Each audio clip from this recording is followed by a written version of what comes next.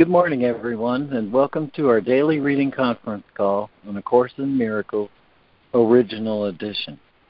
We read from the text of A Course in Miracles, Original Edition, which is published by our dear friends at the Course in Miracles Society. You can access an online copy of the original edition by going to jcim.net, where if you mouse over the link at top for original edition, you will see the link to read Acim OE. On that same drop-down menu, there is a link to subscribe to an excellent daily email sent to you by the Course in Miracles Society, which contains both the workbook lesson and the text reading for the day. My name is Lemoyne Castle, and this call happens for and with you every weekday morning, Monday through Friday, from about 9:15 to maybe close to 11 a.m. Eastern.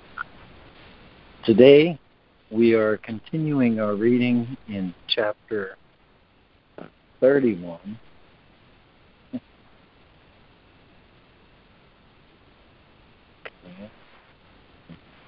All good. We're continuing our reading from chapter 31, The Simplicity of Salvation, with section 3, The Self-Accused.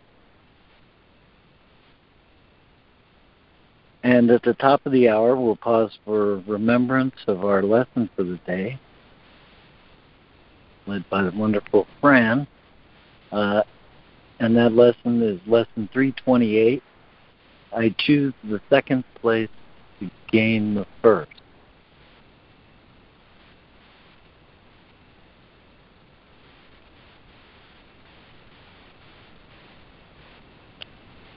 Lori, do you have an opening you'd like to share with us this morning?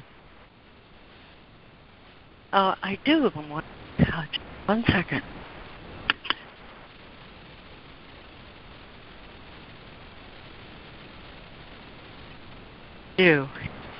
Something just a little bit different, but very thought-provoking in regard to this lesson and reading.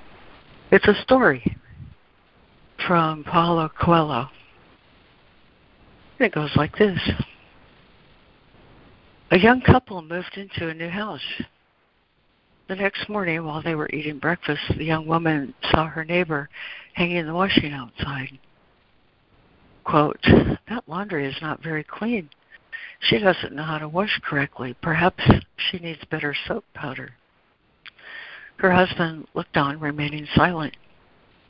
Every time her neighbor hung out her washing to dry, the young woman made the same comments.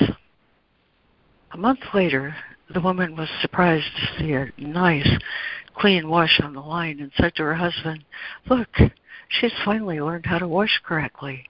I wonder who taught her this." The husband replied, "I got up early this morning and cleaned our windows." And so it is with life. What we see when watching others depends on the clarity of the windows through which we look. So don't be too quick to judge others, especially if your perspective of life is clouded by anger, jealousy, negativity, or unfulfilled desires. Judging a person does not define who they are. It defines who you are. I choose the second place to gain the first. Amen. Thank you for that one. I love that. Thank you, Lori. Thank you. That was great, Lori. Good. Thank you. And funny. Thank you. Funny. Nice story. Thank you, Lori. Thank you, Lori. I knew it had to be a punchline in there somewhere. That was great. Clean the window. Yeah, me too. Clean the window. Apropos for the day. You bet. Totally. Thank you.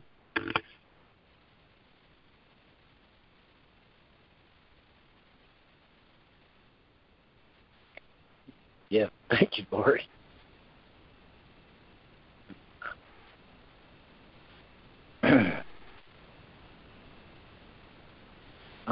Okay, so with us in reading this morning, I have Lori, Donna, Yvonne, Judy, Micah, and Harrison. with us in listening. I have Ida and Roz. Is there anyone else who's joined us who would like to just say good morning or join the reading with? Fran, I joined you. Oh, Fran. Okay. Yeah, Fran. Put Fran there right after Lori.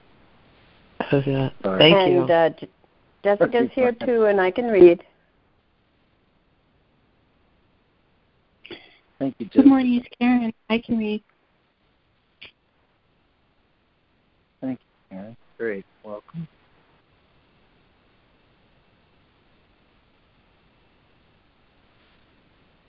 One second.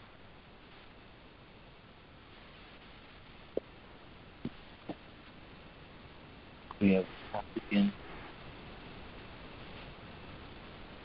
Now we have more readers than paragraphs in a short section. So maybe we can read it twice. Yeah, that's always good. Okay. I'll get us started here with chapter 31, the simplicity of salvation. The simplicity of salvation. In section 3, the self-accused. In paragraph 26. Only the self-accused condemn. As you prepare to make a choice that will result in different outcomes, there is first one thing that must be overlearned.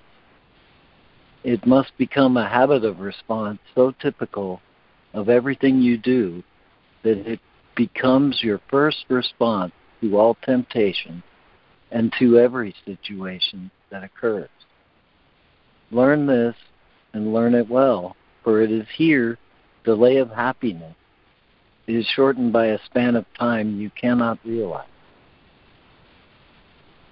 You never hate your brother for his sins, but only for your own. Whatever form his sins appear to take, it but obscures the fact that you believe them to be yours and therefore meriting a, quote, just attack. Lori. Chapter 31, The Simplicity of Salvation, Section 3, The Self-Accused. Only the self-accused condemn. And as you prepare to make a choice that will result in different outcomes, there is first one thing that must be overlearned. It must become a habit of response so typical of everything you do that it becomes your first response to all temptation and to every situation that occurs. Learn this and learn it well, for it is here delay of happiness is shortened by a span of time you cannot realize. You never hate your brother for his sins, but only for your own. Whatever form his sins appear to take, it but obscures the fact that you believe them to be yours and therefore meriting a so-called just attack. 27. Why should his sins be sins if you did not believe that they could not be forgiven in you? Why are they real in him if you did not believe that they were your reality? And why do you attack them everywhere except you hate yourself? Are you a sin? You answer yes whenever you attack, for by attack do you assert that you are guilty and must give as you deserve. And what can you deserve but what you are? If you did not believe that you deserved attack, it would never occur to you to give attack to anyone at all. Why should you? What would be the gain to you? What could the outcome be that you would want? And how could murder bring you benefit?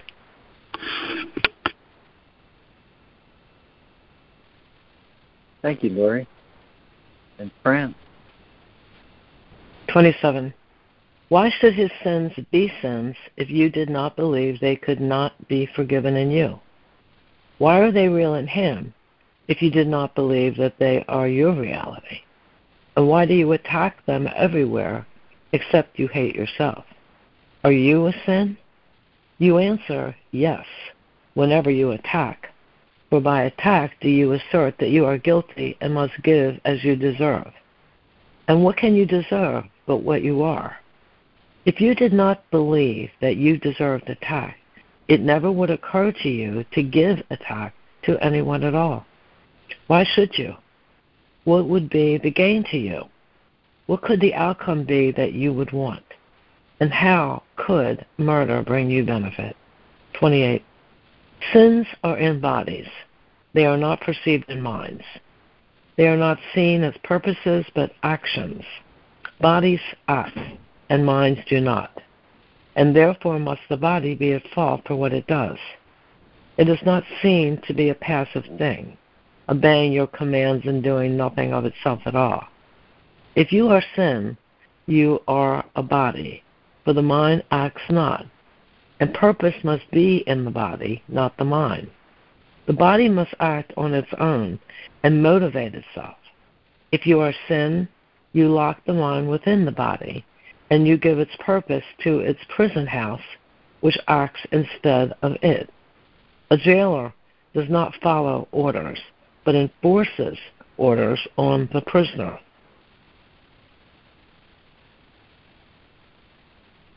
Thank you, Fran. And Tana.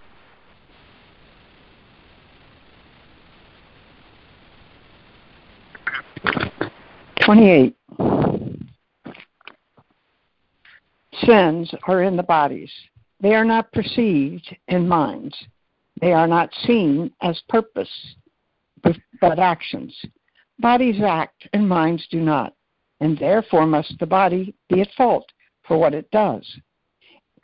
It is not seen to be a passive thing, obeying your commands and doing nothing of itself at all.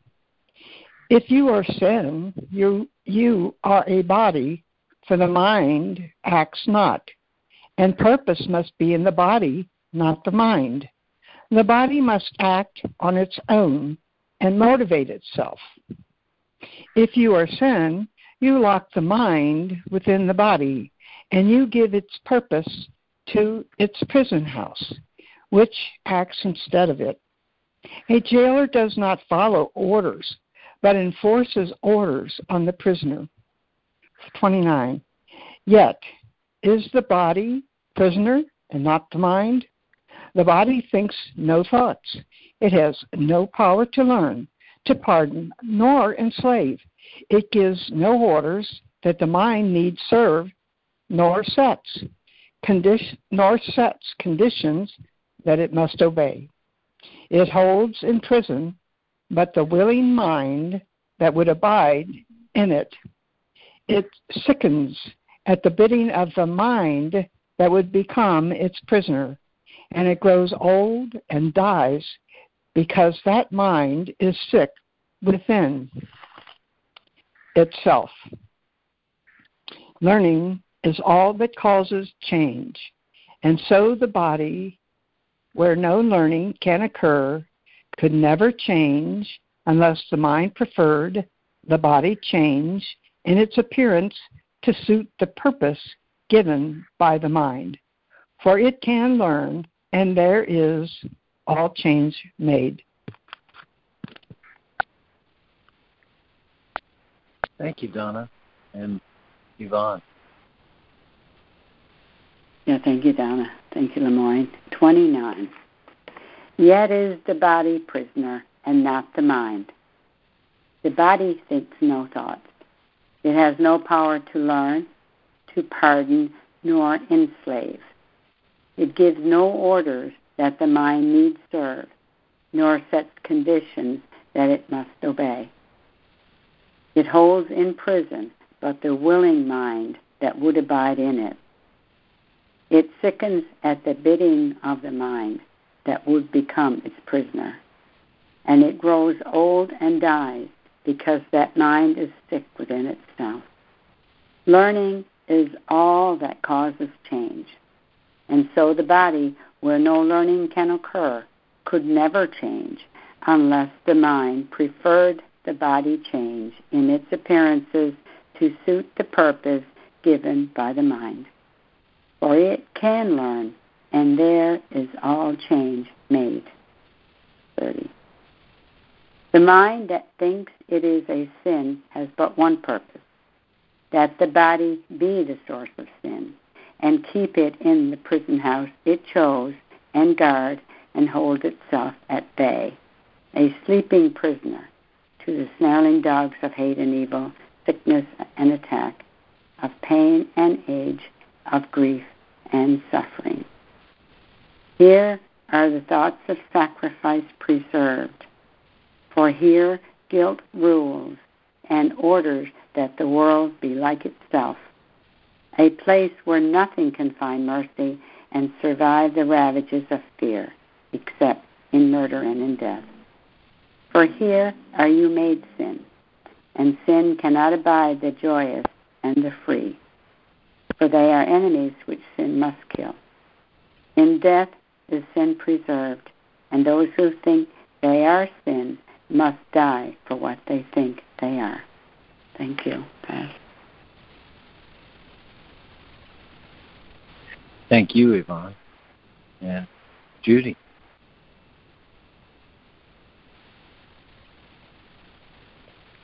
Here I am. Thank you, Lemoyne. The mind that thinks it is a sin has but one purpose, that the body be the source of sin, to keep it in the prison house it chose, and guards and holds itself at bay, a sleeping prisoner to the snarling dogs of hate and evil, sickness and attack, of pain and age and grief and suffering. Here are the thoughts of sacrifice preserved, for here guilt rules and orders that the world be like itself, a place where nothing can find mercy nor survive the ravages of fear except in murder and in death. For here are you made sin, and sin cannot abide the joyous and the free, for they are enemies which sin must kill. In death is sin preserved, and those who think that they are sin must die for what they think they are. Holy mackerel. Let us be glad that you will see what you believe, and that it has been given you to change what you believe. The body will but follow. Amen. It can never lead you where you would not be. It does not guard your sleep, nor interfere with your awakening. Release your body from imprisonment, and you will see no one as prisoner to what you have escaped. This is my prayer, kids. You will not want to hold in guilt your chosen enemies, nor keep in chains to the illusion of a changing love, the ones you think are friends. Oh, that's it. Free from pain. Judy. Free from pain, thank you. And Micah. Okay, 31. Let us be glad that you will see what you believe, and that it has been given you to change what you believe. The body will but follow. It can never lead you where you would not be. It does not guard your sleep nor interfere with your awakening. Release your body from imprisonment, and you will see no one as prisoner to what you have escaped. You will not want to hold in guilt your chosen enemies, nor keep in chains to the illusion of a changing love, the ones you think are friends. 32. The innocent release in gratitude for their release. And what they see upholds their freedom from imprisonment and death. Open your mind to change, and there will be no ancient penalty exacted from your brother or yourself. For God has said there is no sacrifice that can be asked. There is no sacrifice that can be made.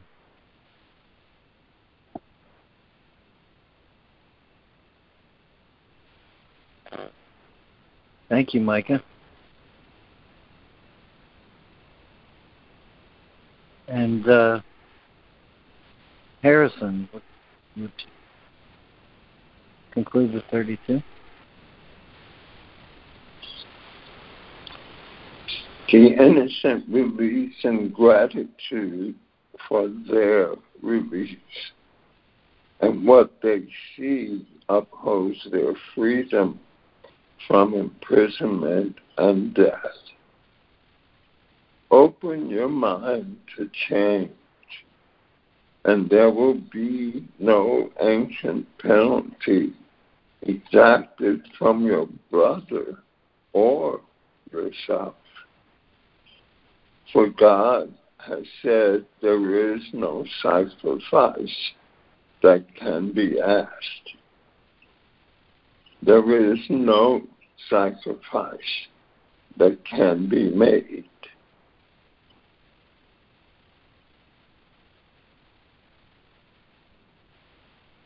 Thank you, Harrison. And section short enough. We have enough readers. I think we can just read again. But before we do, let me ask: is there anyone else who's joined who would like to say good morning or join the reading? Morning. This is Sandra. I can read. Good morning, Sandra. Welcome.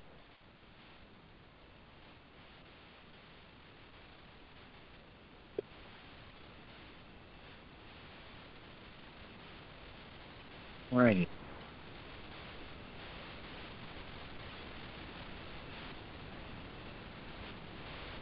I do now.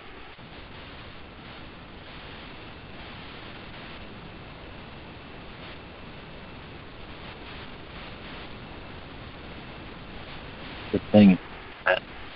My fingers. All right. I think we'll just start again and read through it with everybody reading one paragraph. And so I'd like to begin with Jessica. Would you read? Okay. 26. Only the self-accused condemn. As you prepare to make a choice that will result in different outcomes, there is first one thing that must be overlearned. It must become a habit of response so typical of everything you do that it becomes your first response to all temptation and to every situation that occurs. Learn this and learn it well, for it is here delay of happiness is shortened by a span of time you cannot realize. You never hate your brother for his sins, but only for your own. Whatever form his sins appear to take, it but obscures the fact that you believe them to be yours, and therefore meriting a so-called just attack. Thank you, Jessica. Fran? Oh, I did that wrong. I'm sorry. Karen. Skipped all the new readers there. My bad. Karen, would you read 27? 27. Why should his sins be sins? If you did not believe, they could not be forgiven in you. Why are they real in him? If you did not believe that they are your reality. And why do you attack them everywhere, except you hate yourself? Are you a sin? You answer yes, whenever you attack. For by attack do you assert that you are guilty and must give as you deserve. And what can you deserve but what you are? If you did not believe that you deserved attack, it would never occur to you to give attack to anyone at all. Why should you? What would be the gain to you? What could the outcome be that you would want? And how could murder bring you benefit?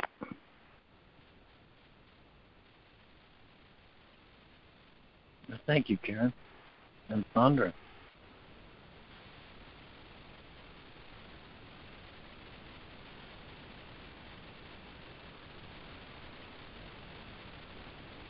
Okay, what paragraph are we on? 28. 28. Sins are in bodies. They are not perceived in minds. They are not seen as purposes, but actions. Bodies act, and minds do not. And therefore must the body be at fault for what it does. It is not seen to be a passive thing, obeying your commands and doing nothing of itself at all. If you are sin, you are a body, for the mind acts not. And purpose must be in the body, not the mind. The body must act on its own and motivate itself. If you are sin, you lock the mind within the body, and you give it purpose to its prison house, which acts instead of it. A jailer does not follow orders, but enforces orders on the prisoner. Thank you, Sandra. And Lori.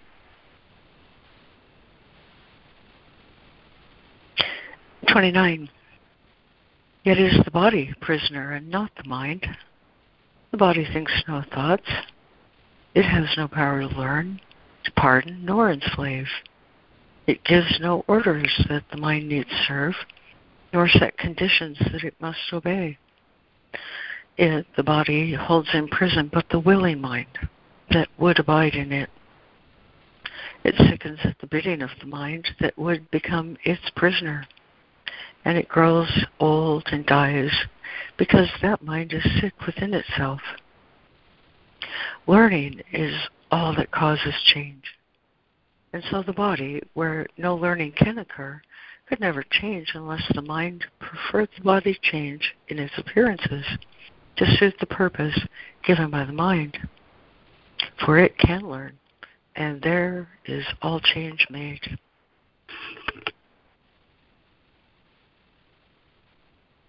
Thank you, Lori. Fran. 30. The mind that thinks it is a sin has but one purpose, that the body be the source of sin, and keep it in the prison house it chose, and guard and hold itself at bay, a sleeping prisoner to the snarling dogs of hate and evil, sickness and attack, of pain and age, of grief and suffering. Here are the thoughts of sacrifice preserved, for here guilt rules and orders that the world be like itself, a place where nothing can find mercy or survive the ravages of fear except in murder and in death.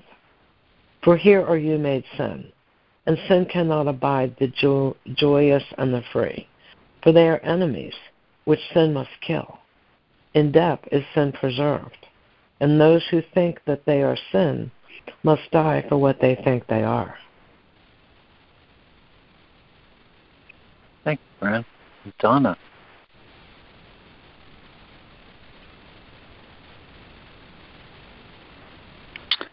31. Let us be glad that you will see what you believe, and that it has been given you to change what you believe. The body will but follow. It can never lead you where you would not be. It does not guard your sleep nor interfere with your awakening. Release your body from imprisonment, and you will see no more, and you will see no one as prisoner to what you have escaped. You will not want to hold in guilt your chosen enemies, nor keep in chains to the illusions of a changing love the ones you think are friends. You will not want to hold in guilt your chosen enemies, nor keep in chains to the illusion of a changing love the ones you think are friends. Thank you, Donna. And Yvonne. All right, thank you, Ellen. 32. The innocent release in gratitude for their release, and what they see upholds their freedom from imprisonment and death. Open your mind to the change, and there will be no ancient penalty exacted from your brother or yourself. For God has said, there is no sacrifice that can be asked. There is no sacrifice that can be made. Amen. Thank you.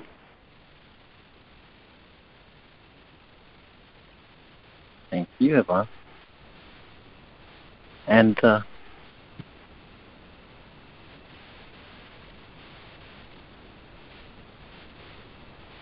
did you just call on me, Sandra? no, I just thanked Yvonne. Okay. I guess I could say this. Is there anyone who would like to read paragraph 32 again? Short and sweet.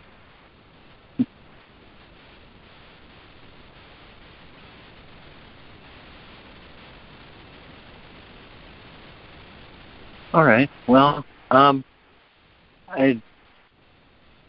think to open the floor, but there's something that I don't know. You can consider this the wild hair, or maybe a Thanksgiving gift. But in relation to that last paragraph, I'd like to read the first paragraph of Practicing the Holy Instant about change of mind, where it says, this course is not beyond immediate learning unless you prefer to believe that what God will takes time. And this means only that you would rather delay the recognition that His will is so. The holy instant is this one and everyone. The one you want it to be, it is. The one you would not have it be is lost to you. You must decide on what it is. Delay it not, for beyond the past and future in which you will not find it, it stands in shimmering readiness for your acceptance. Now. Yet you cannot bring it into glad awareness while you do not want it, for it holds the whole release from littleness. And I think I've wondered what's this littleness, and it is the belief that I'm a body. That's what the littleness, that I'm a speck. And the speck of something that I created is kind of self-referential, not necessarily true, and in this case, false.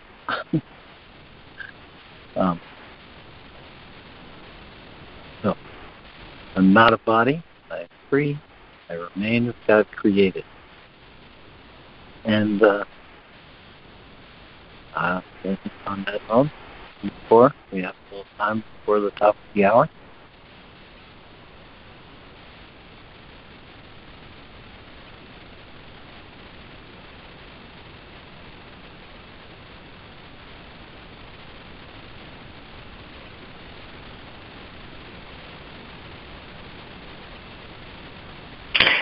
I didn't quite catch what you said, Lemoyne. Did you say we'll proceed to the top of the hour, or floor's open before the top of the hour? I said floor's. I didn't say it that way. I'll say it that way. Floor's open. We have a few minutes. Okay. Before the top. Well, then, let me just say thank you for taking our minds back to the holy instant. This one and this one and this one. The one you would have it be, it is. What a perfect place to begin today. Thank you for that. I'm complete.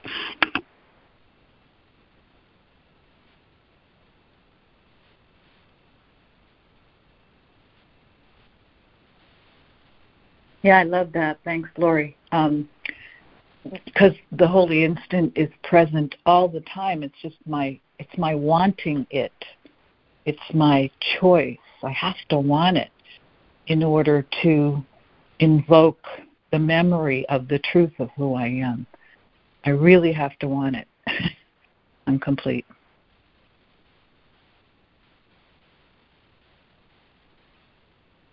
Yeah, I think it's excellent. Thank you.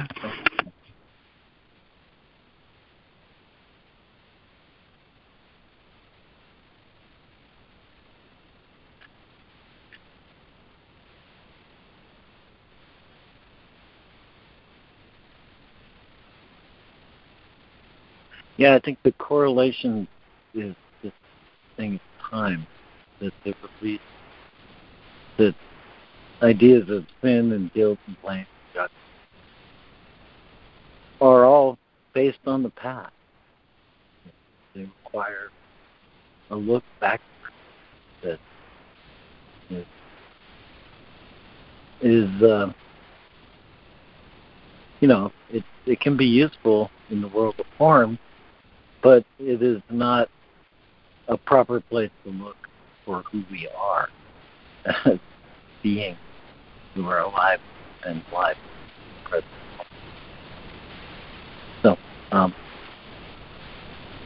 that note, I'd like to turn to you, Fran, for leading us through remember the lesson.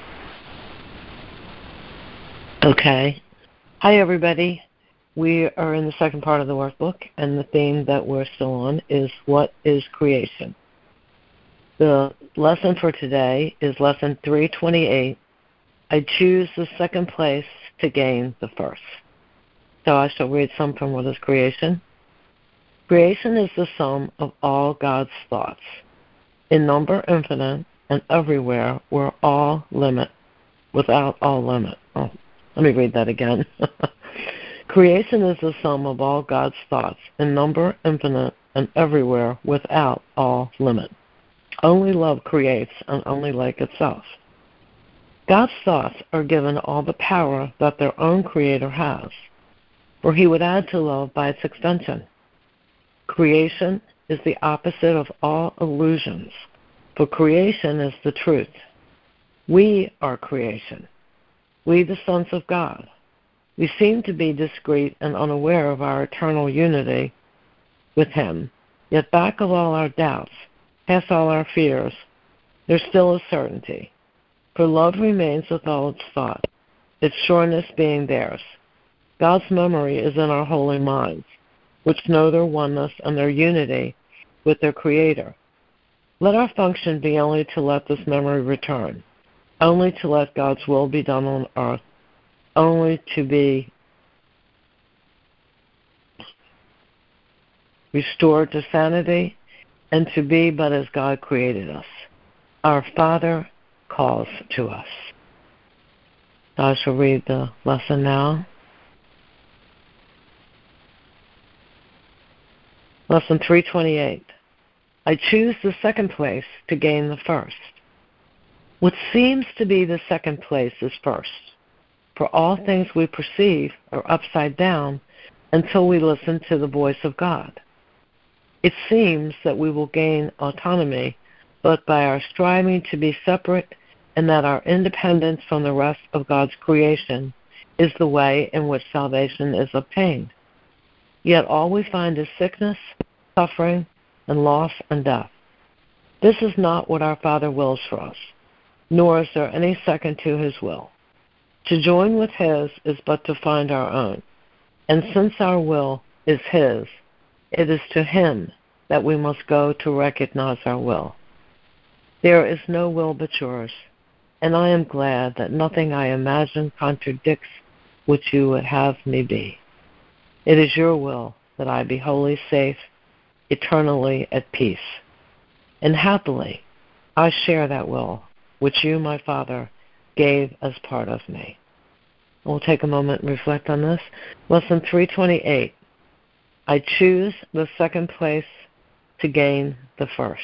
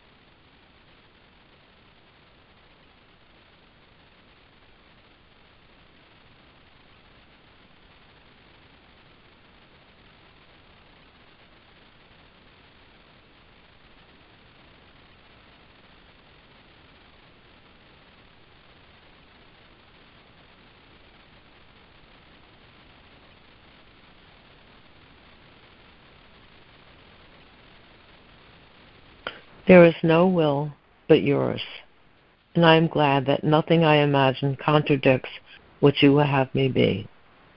It is your will that I be wholly safe, eternally at peace, and happily I share that will which you, my Father, gave as part of me. Lesson 328. I choose the second place to gain the first. Amen, and happy Thanksgiving. Perfect. Amen. Thank you. Thank you. Thank you for him. I love you. Thank you. Happy Thanksgiving. Thank you.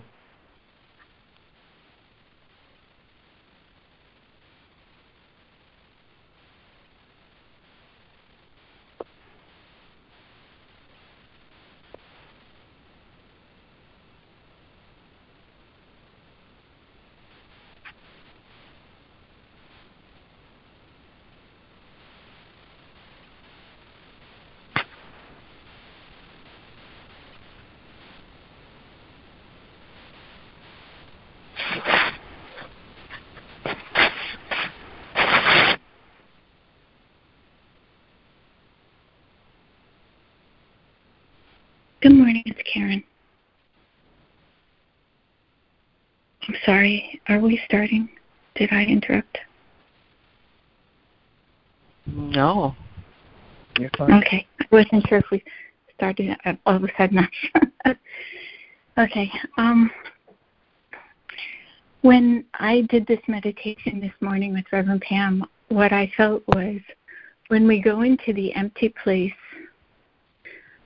that's the second place, the emptiness, where there's no agenda, where there's no ego, where there's no ego striving. Yeah, no ego striving, even spiritual striving, that is, all striving. That's generated by the ego is this empty place of stillness, this empty place where Holy Spirit just flows through us, and we are one with God's will. But no mind, no ego mind, even in hearing. Am I always going to be second place to your working at the south? Go ahead, Karen. Thank you. So the emptiness that the Buddhists talk about is that place. I need do nothing. In stillness and in emptiness, that's the second place where God just flows through us. And our ego mind is completely sublimated, completely. So that was a really great takeaway, in my opinion, from the meditation this morning. And then, Jessica, I bow to you. Your share this morning turned my head upside down because you sort of described it more literally, and what I got from that was, when you rush to the front of the line, or you exercise some willfulness to get somewhere in the world. And so I was reminded when I was in India, and also when I was on tour on staff with Acim in the United States.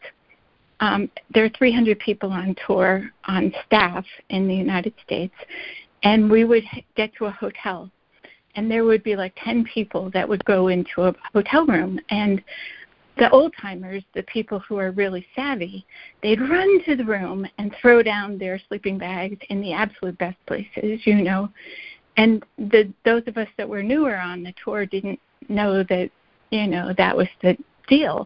So when you get to the room, there's no place on the floor except next to the toilet, which happened to me in India. And on the Indian tour, it's even worse because people bring these tents and they put them down. And they put them down in the room because they have mosquito netting around them.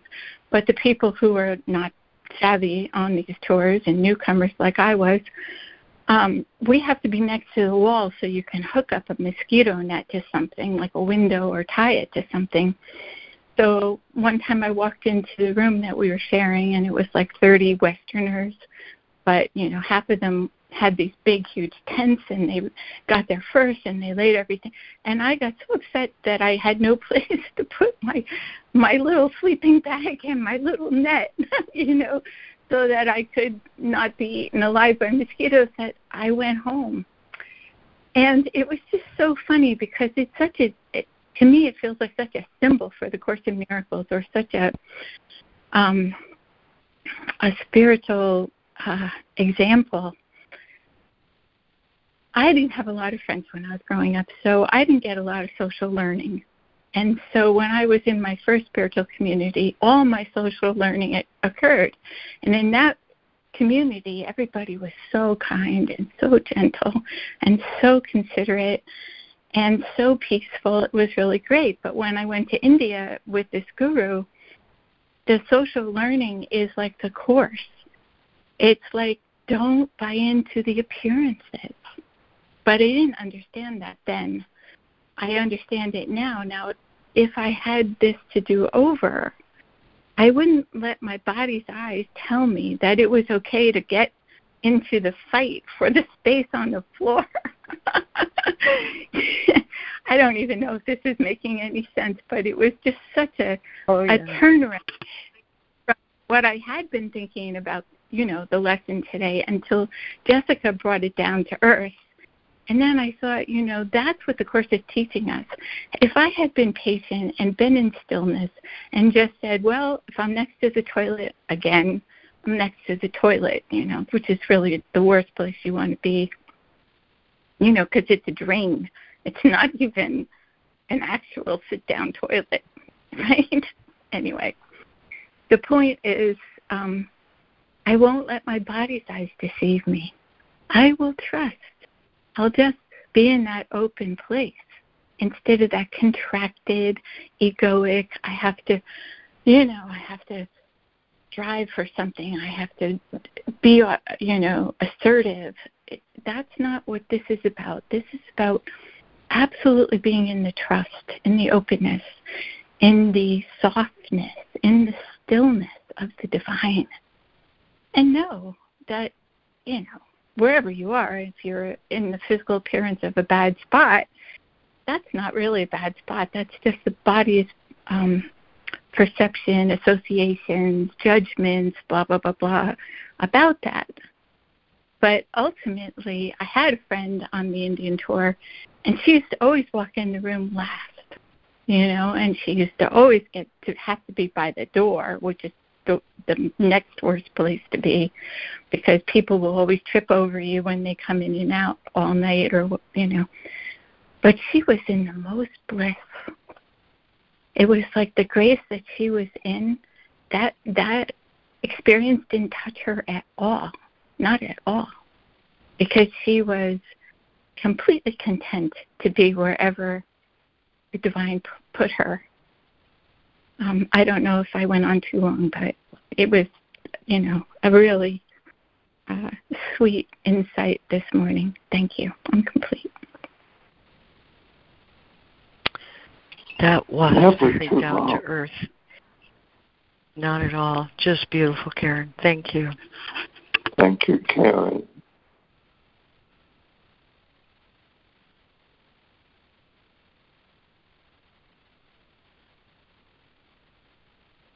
Yep.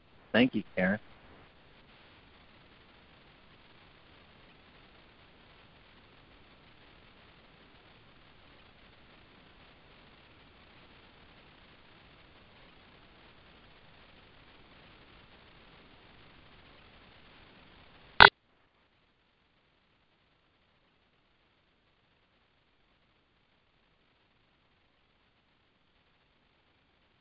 Oh, thank you, Karen.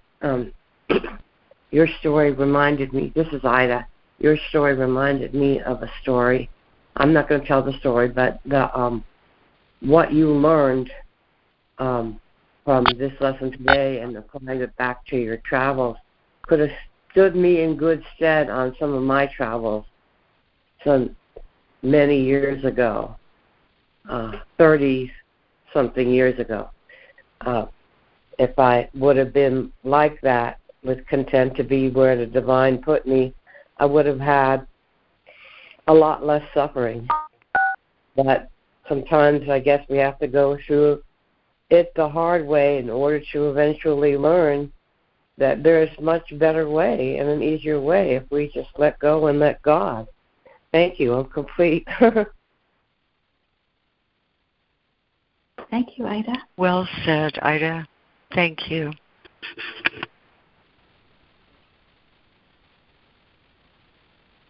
Okay, I one more thing I would love to add about the reading today.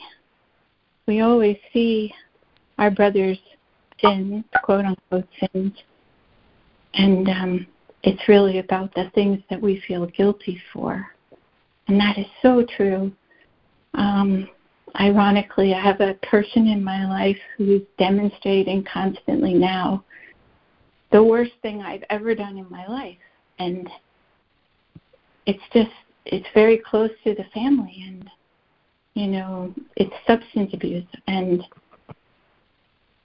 I don't know how to forgive myself so that I can let him go. But I know that that's what the Course is telling me I need to do.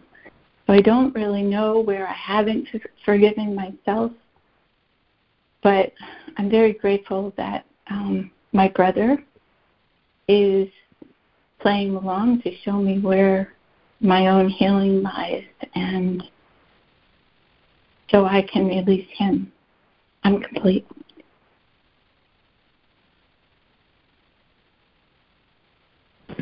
That is a very wise recognition. Thank you, Karen. Thank you, Karen. Thank you, everybody. Good morning. And I have to say that this awareness that I don't hate my brothers or sisters for their sins, I hate them for mine, is something that I learned even before I read the book. That if I've got one finger pointing in accusation or in blame for my discomfort, my dis-ease within myself, the spiritual problem is within me. It's not outside of me. And, this really brings it home in a way that the Course teaches us that we project what we want to get rid of.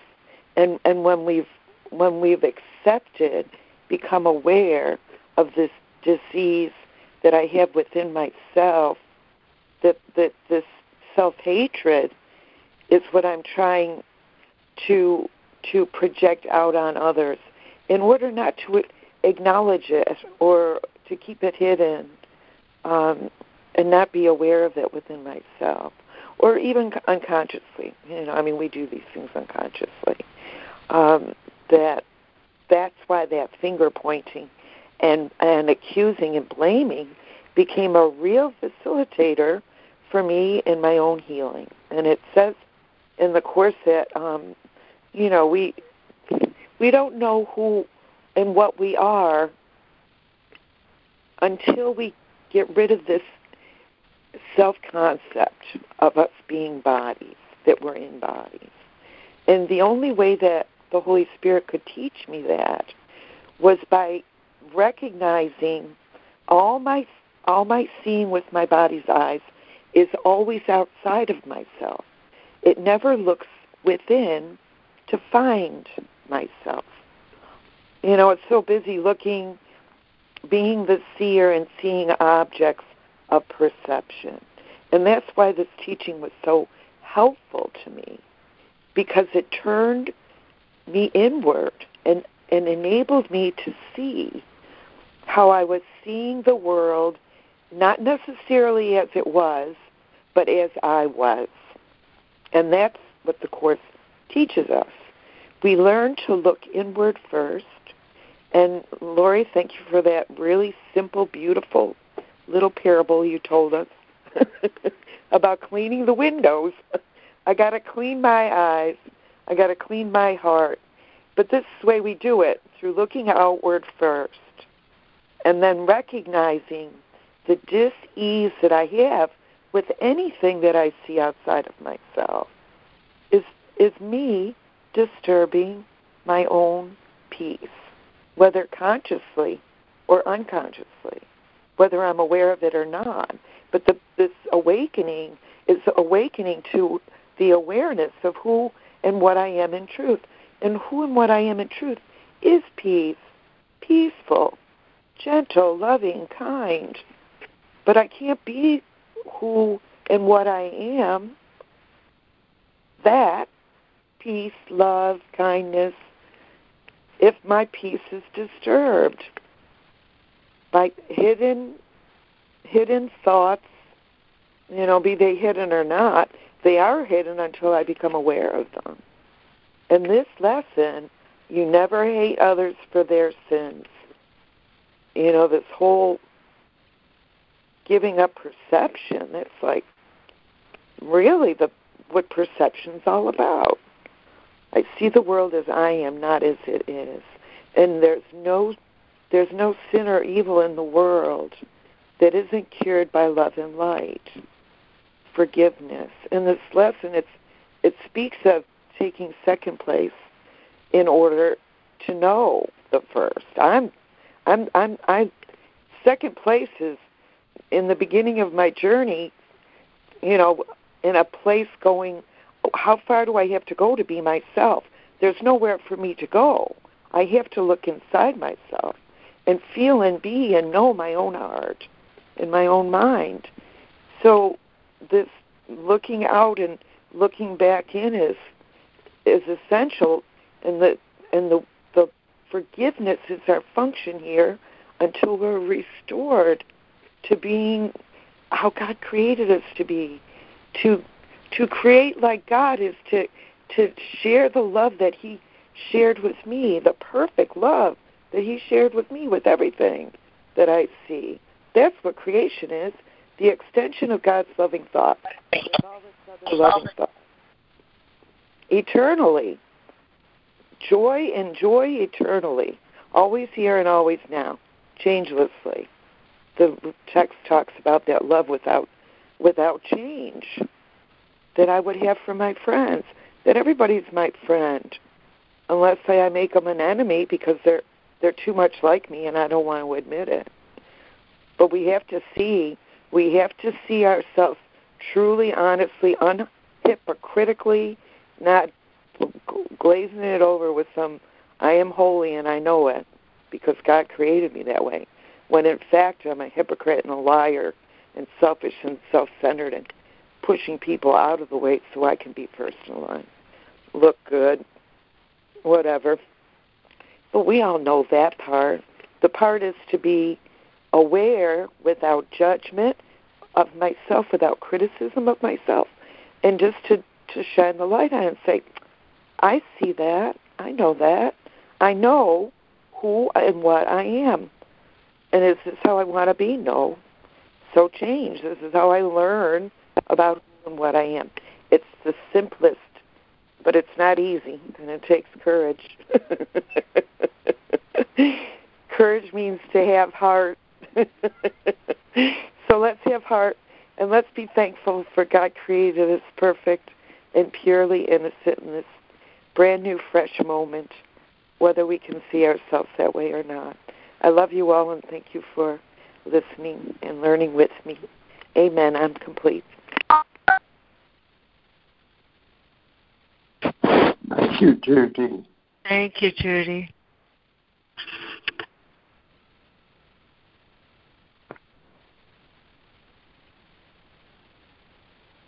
Morning, this is Sandra. And I choose the second place to gain the first. And this, for me, is about really the holy instant, which was brought, I think, oh God, I keep going. Your name is on the tip of my tongue, and I can't think of it.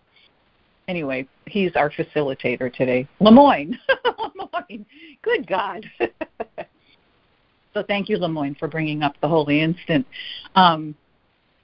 Because it's in the memory of the truth of who I am that I can go into second place. And what that's talking about is that I put the body in second place and the body's needs in second place. Because the truth is I'm having a body experience. And because I'm having a body experience, and this body has needs. It needs food, it needs water, it needs air. It has needs. Spirit has no needs. So as soon as I identify with being a body, then I start identifying with my needs, and then I start judging whether my needs are being met or not, and judging those who are not meeting my needs. Well, everybody knows the process, the pattern. And I don't need to do that because I know that I am spirit. I am not a body. And as soon as I remember that I am not a body, I am free. What am I? I am one with my Creator. I am the Christ here on this planet. And so I'm here to extend love. I'm not here to receive love. I'm here to extend love. I may receive love from other beings, but I may not. But as long as I'm extending that love, then I've fulfilled my purpose. And I will, and that's the other thing is this lesson requires that I have trust that all my needs will be met, even though it may not feel like it in the moment. That at some point, and that's why I can go into second place quite easily, understanding that all my needs will be met, my bodily needs will be met if I remember the truth of who I am, and when I remember the truth of who I am. And I can also transcend bodily needs if I choose. I can heal this body using my mind if I choose. I can heal this body using my mind and using and supplementation of other things too. It might need to be going to the medical profession and taking something, or it may not. It's different for everybody. But there's that trust there. There is that trust. There has to be that trust, I believe. In order for me to choose the second place to gain the first, there has to be the trust. I'm just speaking for myself, that all my needs will be met at some point. And there has to be the faith and the patience that it'll happen in the perfect timing. And I don't have to worry about a thing. I'm complete.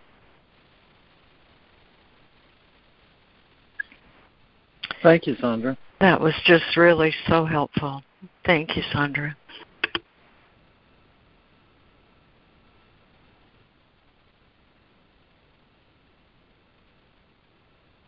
Yeah, and I'd thank you for that, even if you didn't remember the name.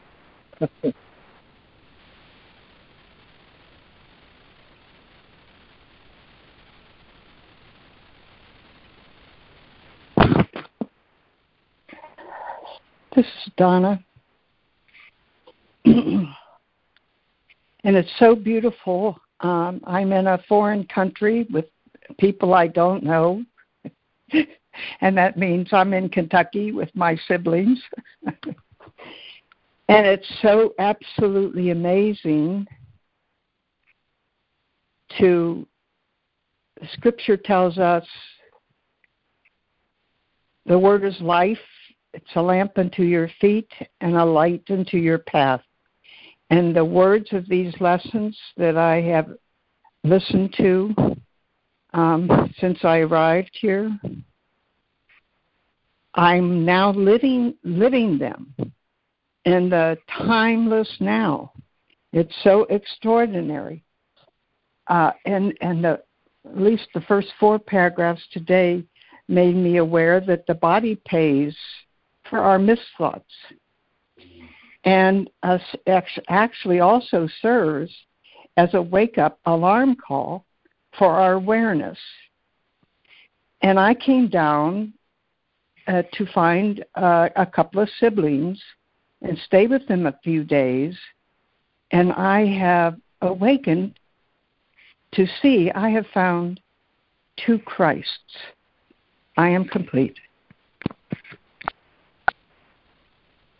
Oh, that's beautiful, Donna. Thank you. Thank you, Donna.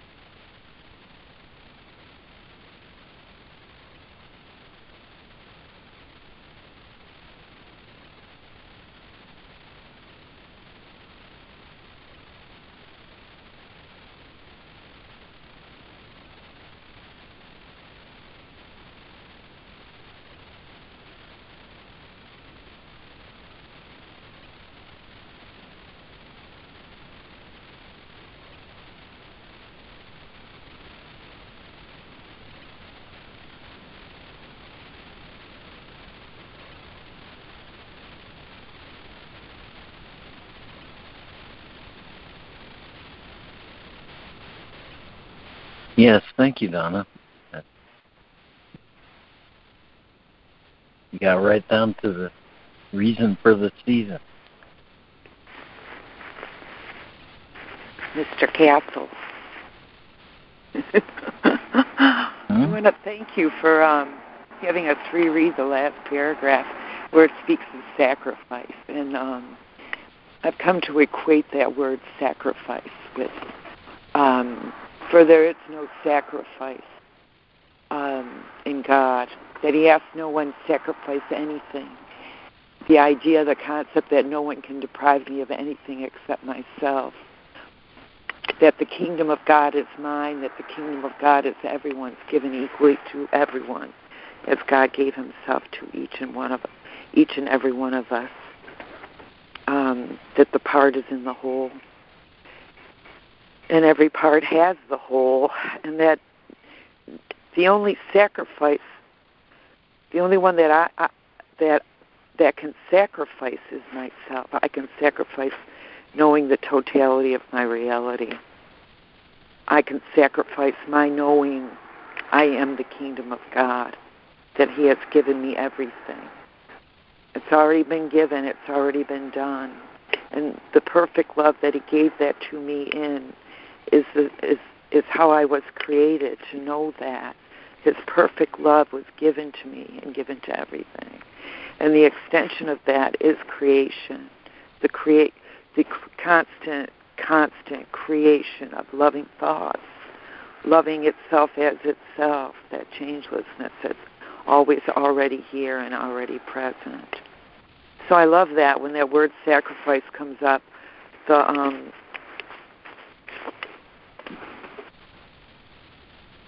end. I'll stop there. Thank you.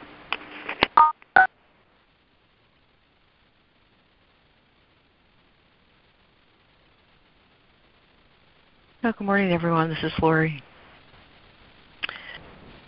And happy Thanksgiving. I'm so grateful for the sonship today. And I've been asked to tell another story this morning. It's that simple. So if you bear with me for a minute, I'll read it because it's written so perfectly. And then I'll tell you what it means to me. It's the story, and it's a true thing in animal husbandry, that there are little lambs that are called bummers. And it comes about like this. Every once in a while, a ewe will give birth to a lamb and reject it. There are many reasons she may do this. If the lamb is returned to the ewe, the mother may even kick the poor animal away. Once a ewe rejects one of her lambs, she will never change her mind. These little lambs hang their heads so low that it looks like something's wrong with their neck. Their spirit is broken. These lambs are called bummer lambs. Unless the shepherd intervenes, the lamb will die, rejected and alone. So, what the shepherd does is this. He takes the little rejected one into his home and feeds it and keeps it warm by the fire. He'll wrap it up with blankets and hold it to his chest so the bummer can hear his heartbeat. Once the lamb is strong enough, the shepherd will place it back in the field with the rest of the flock. But that sheep never forgets how the shepherd cared for him when his mother rejected him. When the shepherd calls for the flock, guess who runs to him first? That's right, the little bummer sheep. He knows his voice intimately. It is not that the bummer lamb is loved more. It just knows intimately the one who loves it. It's not that it is loved more. It just believes it because it has experienced that love one-on-one. So many of us are bummer lambs, rejected and broken. But he, Christ, is the good shepherd. He cares for our every need and holds us close to his heart so we can hear his heartbeat. We may be broken, but we are deeply loved by the shepherd. And what that story means to me is it's the relationship with Christ, the one mind that we share, that heals me of that sense of condemnation and lack. Regardless of how it came about, that doesn't matter. The fact that it came about is what's wrong. And when I am healed in his sight, when I recognize that salvation comes from my one self. Thank you for that, Sandra. Salvation comes from my one self. I'm no longer two selves in conflict. I'm no longer an ego self and a higher self. The ego self fades and higher self, Holy Spirit, I'm Spirit, is allowed to step forward. And it's all because of that relationship. So when I do this, I have relationships that suffer because of my beliefs.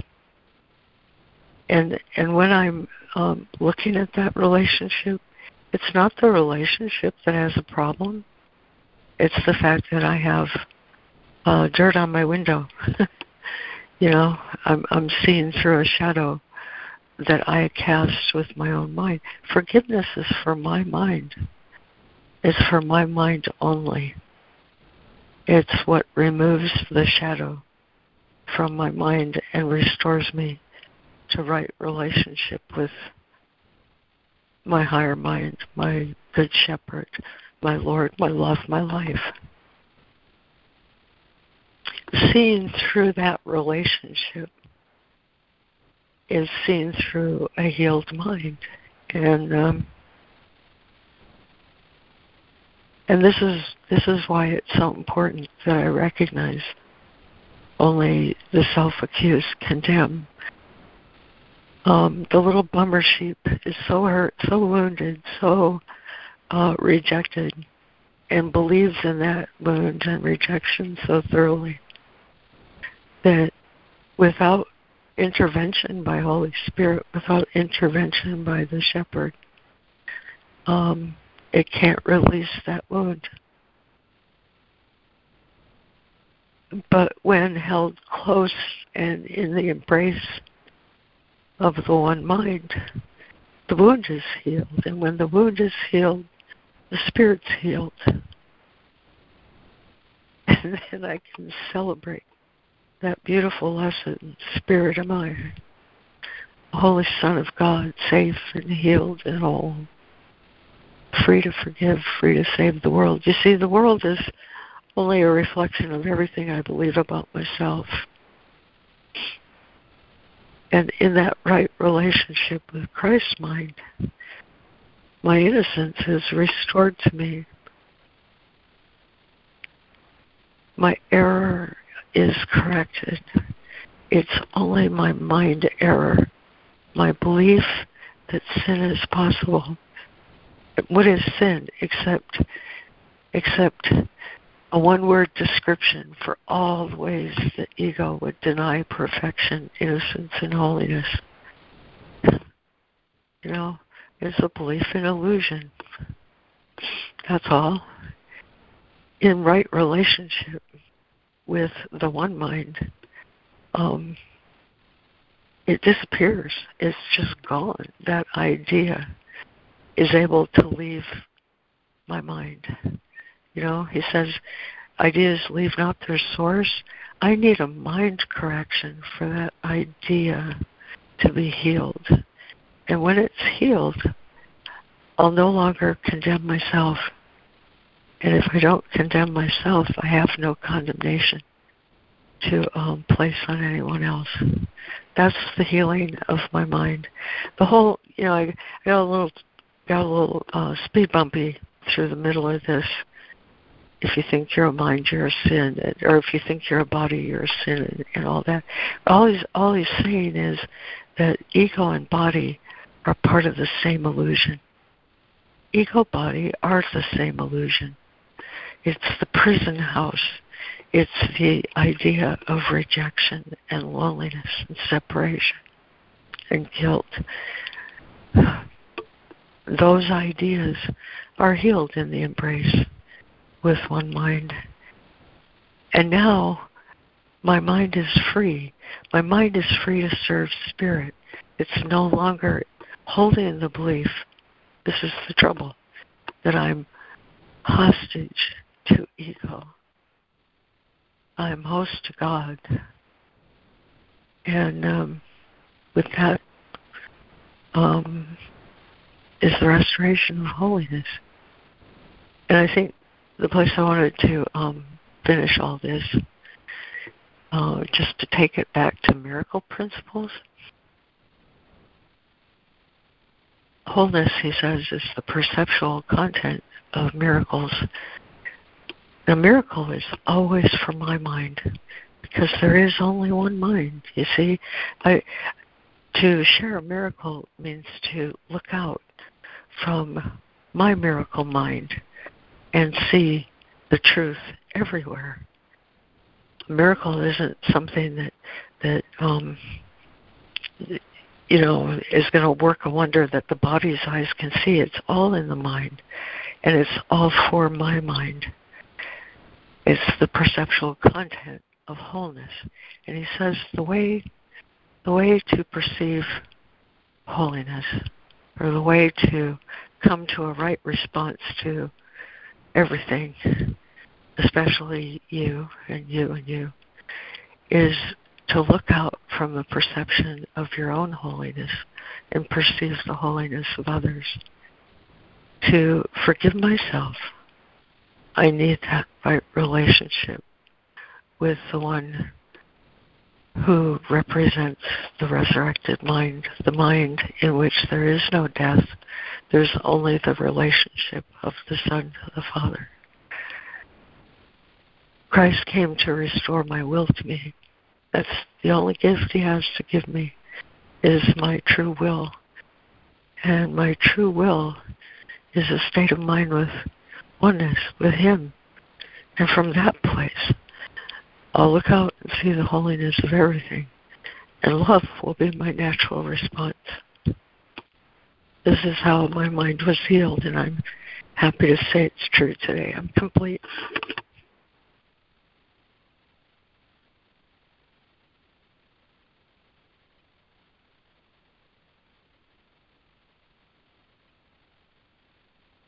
Thanks for that, Lori. Thank you. Thank you, Lori.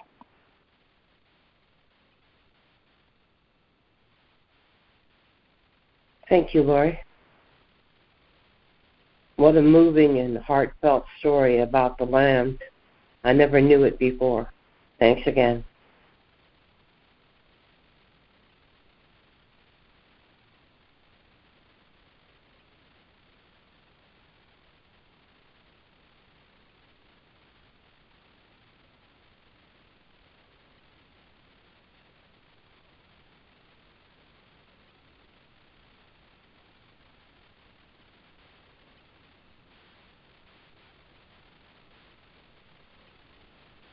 Yeah, thanks, Lori.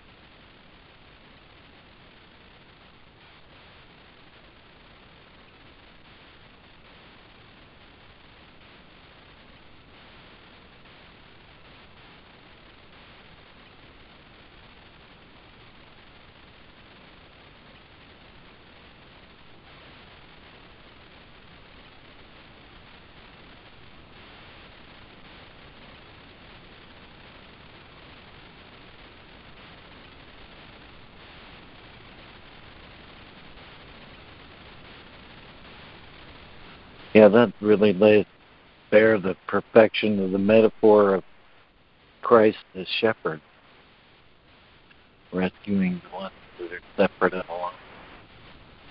Thanks again.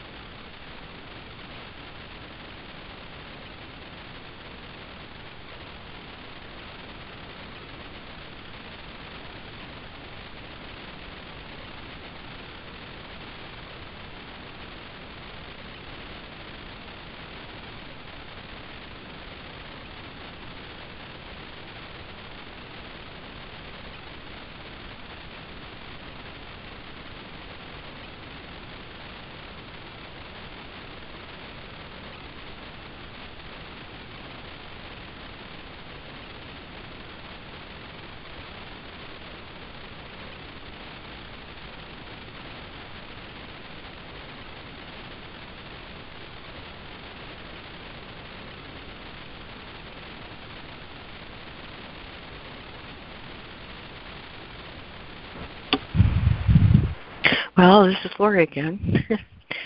I have a little more to say about this embrace and about this lesson. I choose the second place to gain the first.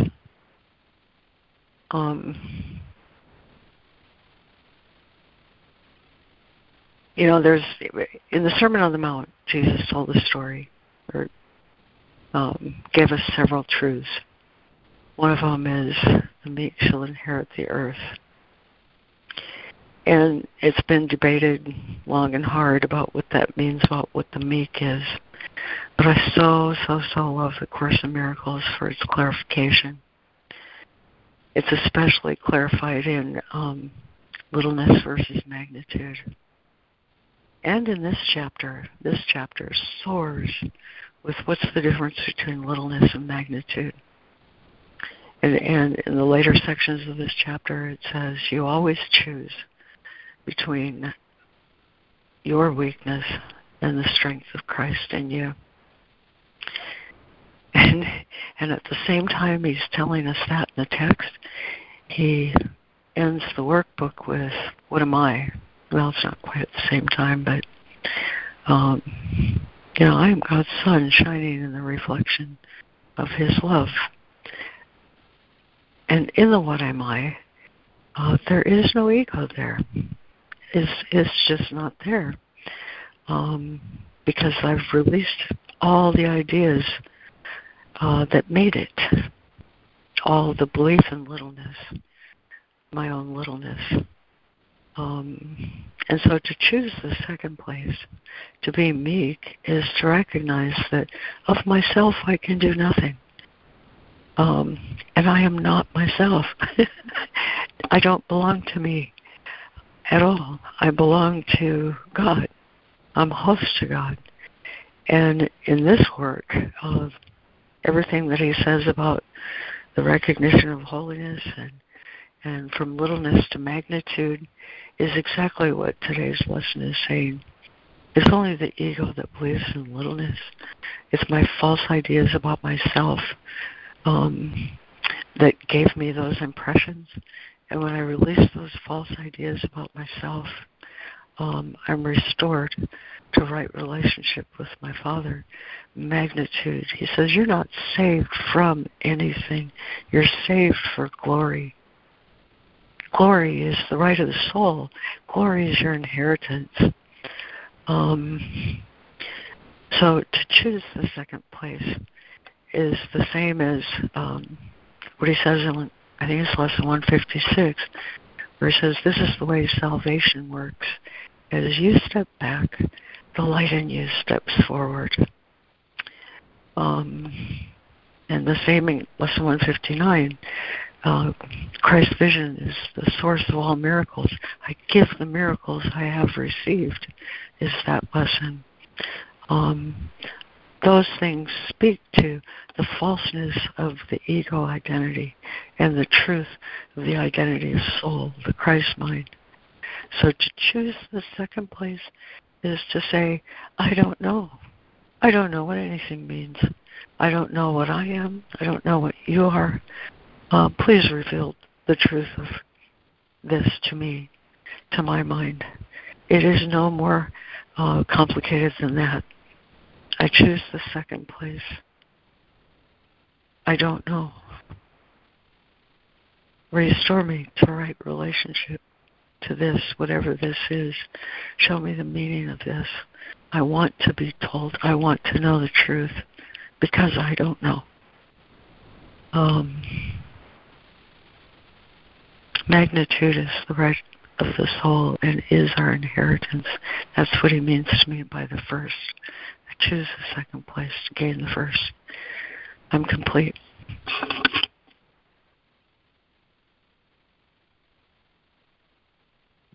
That was beautiful, Lori. Really beautiful.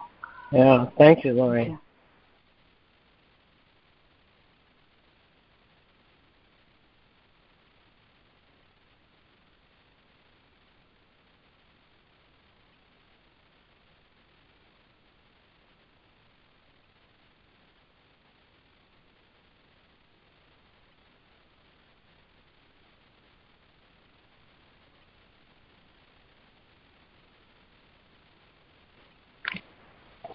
This is Donna, and I just sitting here in the sun feeling extremely grateful that the Holy Spirit's led me to people who are seeking to live this first. It's very helpful to me. I travel, quote unquote, alone in this quote unquote world, and you're always a blessing to me, even if I miss the lesson. I am complete. Thank you. Thanks, Donna. Thank you, Donna.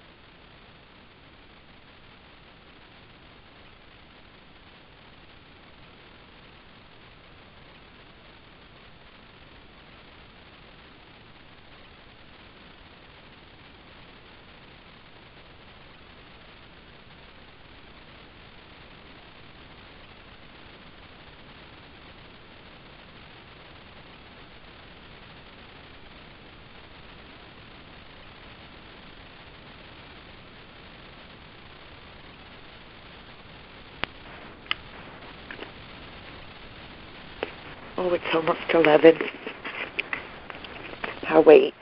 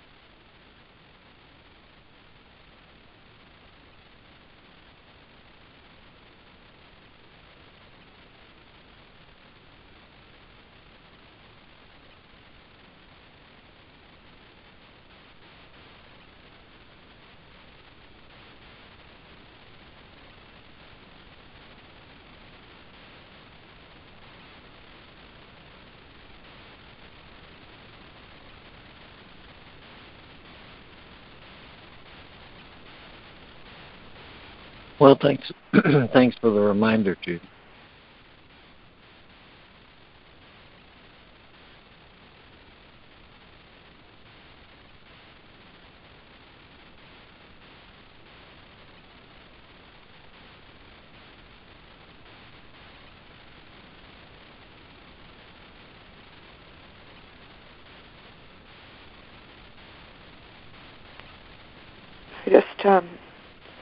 I love, Lori, you're reminding me that in order to learn, I have to first recognize that I don't know something. Because if I think I know, then my mind's not going to be open enough to listen, to hear, and to learn. So that's very valuable. That this course, or this part of the text, speaks of purpose, the purpose of the mind, and it's something else you often speak of, Lori, which I honor and appreciate. The what is my purpose here? What is my function here? And, the gentle undoing of the ego in the way that the Holy Spirit does it is in, gently turning me back to the thought system of the kingdom of God, to the thinking how God would have me think, instead of how the ego's thought system works, which has made the world what it is, a dream of fear, a dream of cruelty, of attack, and for all its goodness that can be seen, it's still an insane world, and to recognize the insanity of the ego is to willingly join my will with God's in order to relinquish it and give it up, and therefore realign my will with God's. And that's, the recognition of taking second place in order to know and find my first place in heaven, in the kingdom, with God as my true self, in peace and joy and love. And the innocent release and gratitude for their release, I really contemplated that this morning, and gratitude for my innocence, holy, happy Thanksgiving, that I'm created perfect and eternally pure spirit. And what does that mean to me? Does that have value to me? How do I value that? And I value that by trying to teach it, trying to manifest the Christ in me in the world, to extend loving thoughts and peaceful thoughts, try to bring peace where there is disease or argument or war, and to bring a sense of humor. I really believe laughter is the music of the soul. It takes all the seriousness out of us, all the pretension, and pretending that we're something that we're not, and having to defend it.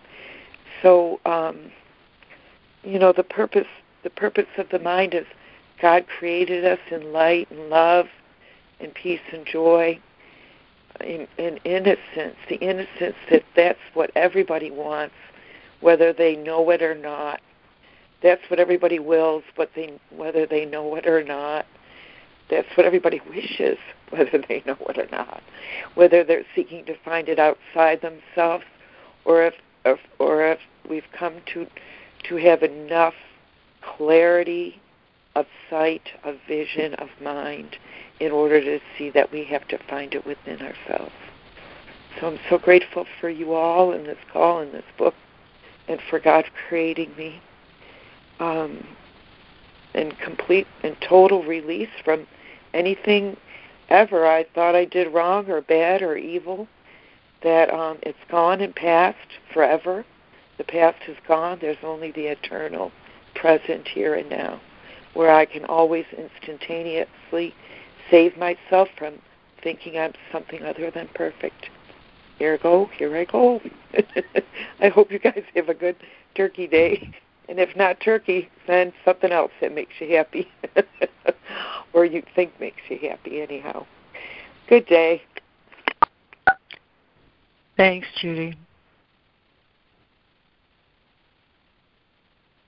Thank you, Judy.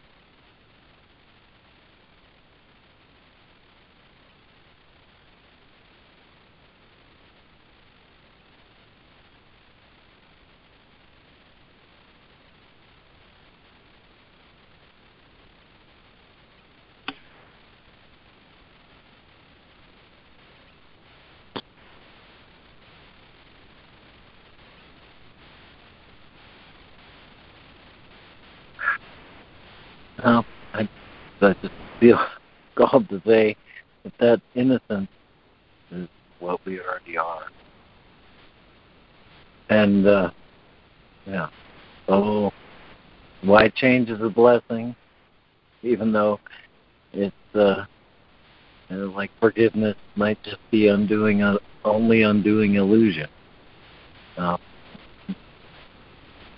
That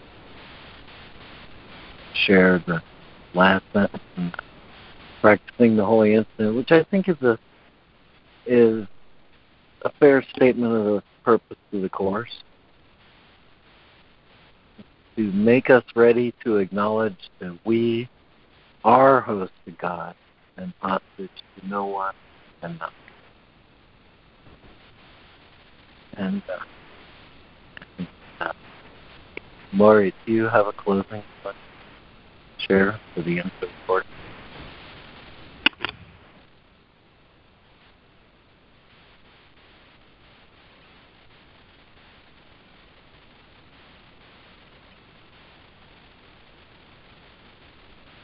Sorry, I was on mute.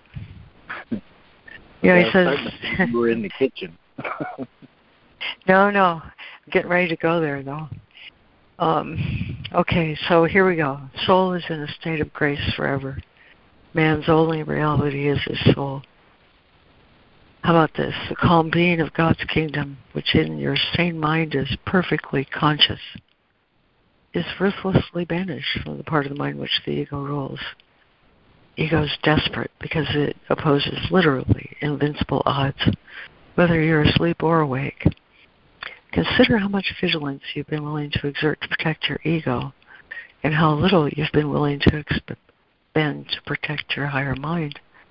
Who but the insane would undertake to believe what is not true, and then protect this belief at the cost of truth? Let's see, here we go. Here's my favorite part. In recognition that we can change our mind. We've said that you cannot change your mind by changing your behavior. But we've also said, and many times before, that you can change your mind when your mood tells you that you've chosen wrongly. And this is so whenever you are not joyous. Then no, this need not be. In every case, you've thought wrongly about some soul that God created, and are perceiving images your ego makes in a darkened glass. Think honestly what you have thought that God would not have thought, and what you have not thought that God would have you think. Search sincerely for what you have done and left undone accordingly, and then change your mind to think with God's. And the reason I felt that to be the most perfect closing, because this is one of those sections in which he asks the mind to answer honest questions. If you look at paragraph 27, it's all questions. Ego doesn't ask questions, but reason can tell me the truth when I open my mind with a question. How about that? Think honestly. And in light of that, we will all be returned to the knowledge of the soul and its perfect creation. Amen. Amen.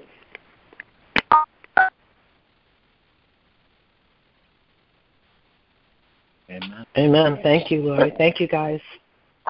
Amen. Thank you all. Thank you, everybody. What a wonderful call. Thank you.